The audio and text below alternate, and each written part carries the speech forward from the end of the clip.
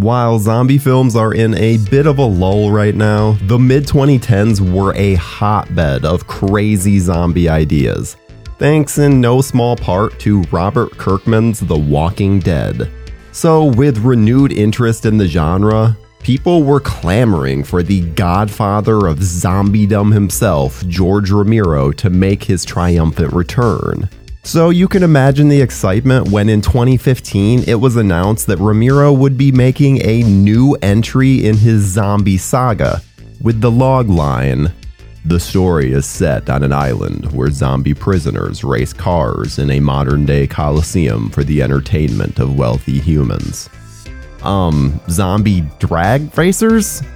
Okay then, I guess they're going super literal with the title this time, because today on What the Fuck Happened to This Unmade Horror Movie, we're taking a look at George A. Romero's Road of the Dead.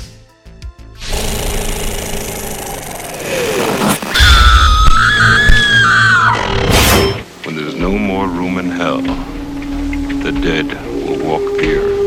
Romero's zombie films have always played with the concept of the dead regaining some of their memories and actions from their previous life. It's why we have zombies handling guns and going to the mall.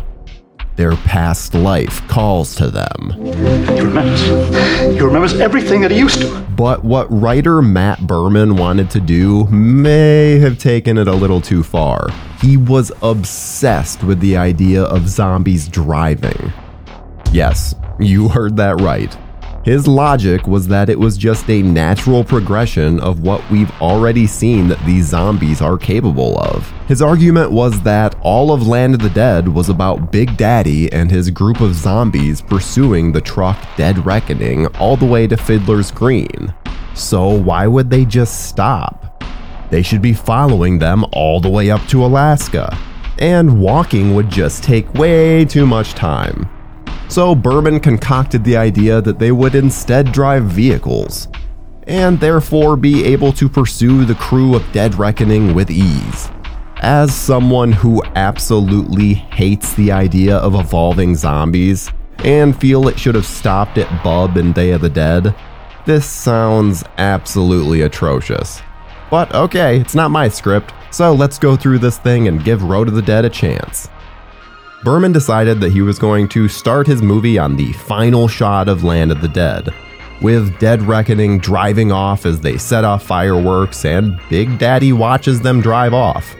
Feeling that Big Daddy wouldn't just stop his pursuit, Berman contended that since he had already proven to use tools to get what he wanted in the name of pursuing these humans, who's to say he wouldn't get behind the wheel of a car? Talk about making things complicated. And the complications just kept coming though, because despite this being a Land of the Dead sequel, they weren't able to bring back any characters from it. Hell, they couldn't even use the name Dead Reckoning when referring to the mobile zombie killing truck. This is because they were owned by Universal, while Berman and Romero were doing this outside of the studio system. That also meant that there would be no returning Simon Baker or Asia Argento. Their solution to this was to just kill off all but one of the remaining characters from Land.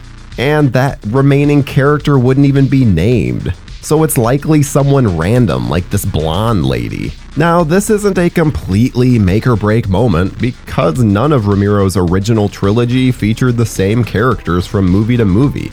They were always different, so this wouldn't have exactly been outside of the norm. But it makes the decision to still follow the crew of the Dead Reckoning to be a very strange one. Why even follow them in the first place? Can't this just be a whole new story, just like the other films? Not to mention the fact that this decision makes Land's Riley character look like an absolute idiot. He has a chance to kill these zombies, and he lets them go. You're just looking for a place to go. Same as us. In fact, Romero seems to even make a point to show that Big Daddy isn't interested in pursuing them anymore. So why on earth would they go after them?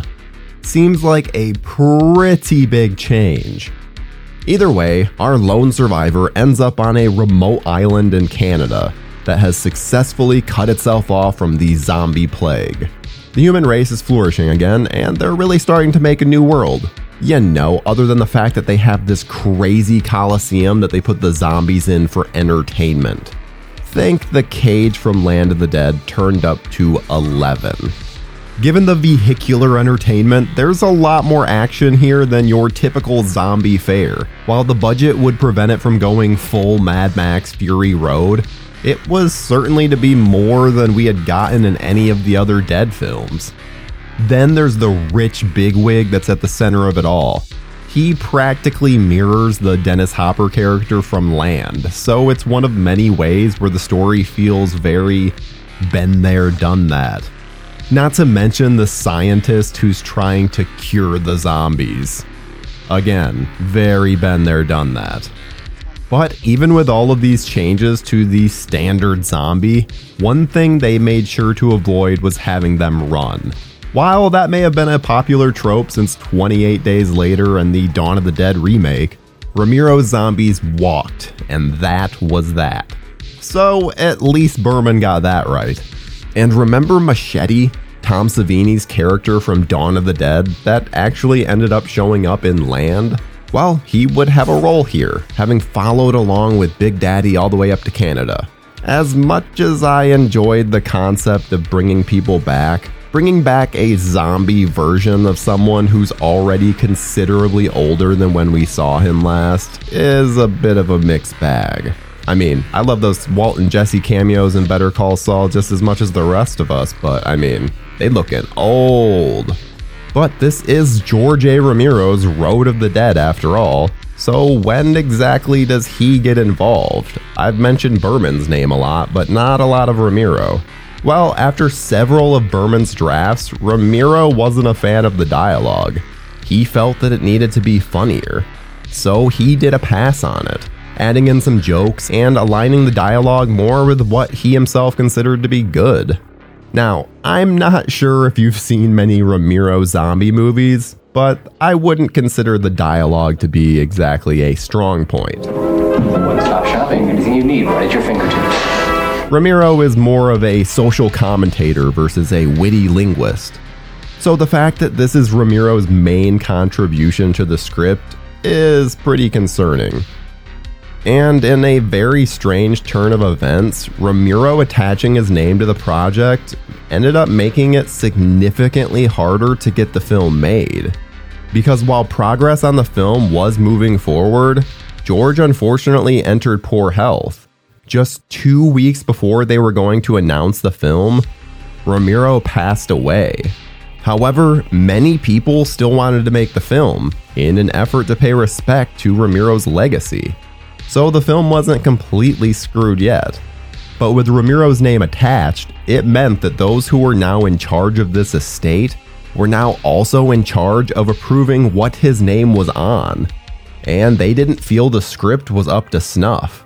Berman, feeling that the script was ready to go, and he didn't want to make sacrifices to appease Romero's estate, especially when George himself had already approved that script, so he refused. While I would have loved to have seen Romero enter the zombie void one last time before his passing, his last few entries proved that maybe it's better to just let the dead, well, remain dead. Because unfortunately, every entry has just taken a little of the shine off of those that came before it. Even as someone who enjoyed Diary, I can't pretend it's even a few levels within the brilliance of the original trilogy.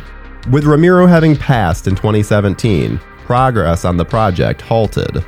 And honestly, I'm not sure if that's a bad thing.